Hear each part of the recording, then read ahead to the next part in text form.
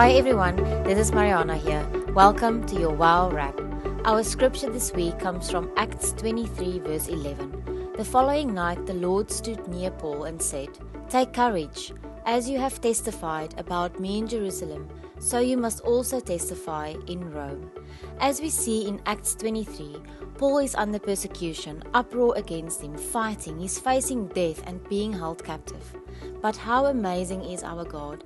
In the midst of his hardship, persecution, bleak and dark situations, our loving Lord shows up to encourage him, to be with him, and to show him the way forward. Let us be determined this week to know that our Father God takes a personal interest in our welfare.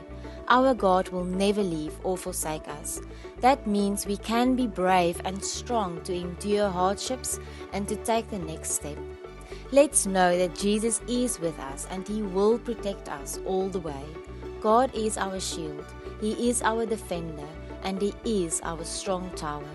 And let's declare that the Lord is our hope. He will lead, putting a dream and vision in our hearts and show us the way, giving us direction for the journey ahead. Let us pray together. Jesus, thank you for standing next to us and helping us to turn our trials, strategies, hardships, and impossible situations into opportunities to display your glory, grace, hope, and love. Thank you that we can be brave and strong in and through you, Lord Jesus. Thank you for confirming to us today that you are near, that everything is going to be all right, and that everything is going to turn out for the best.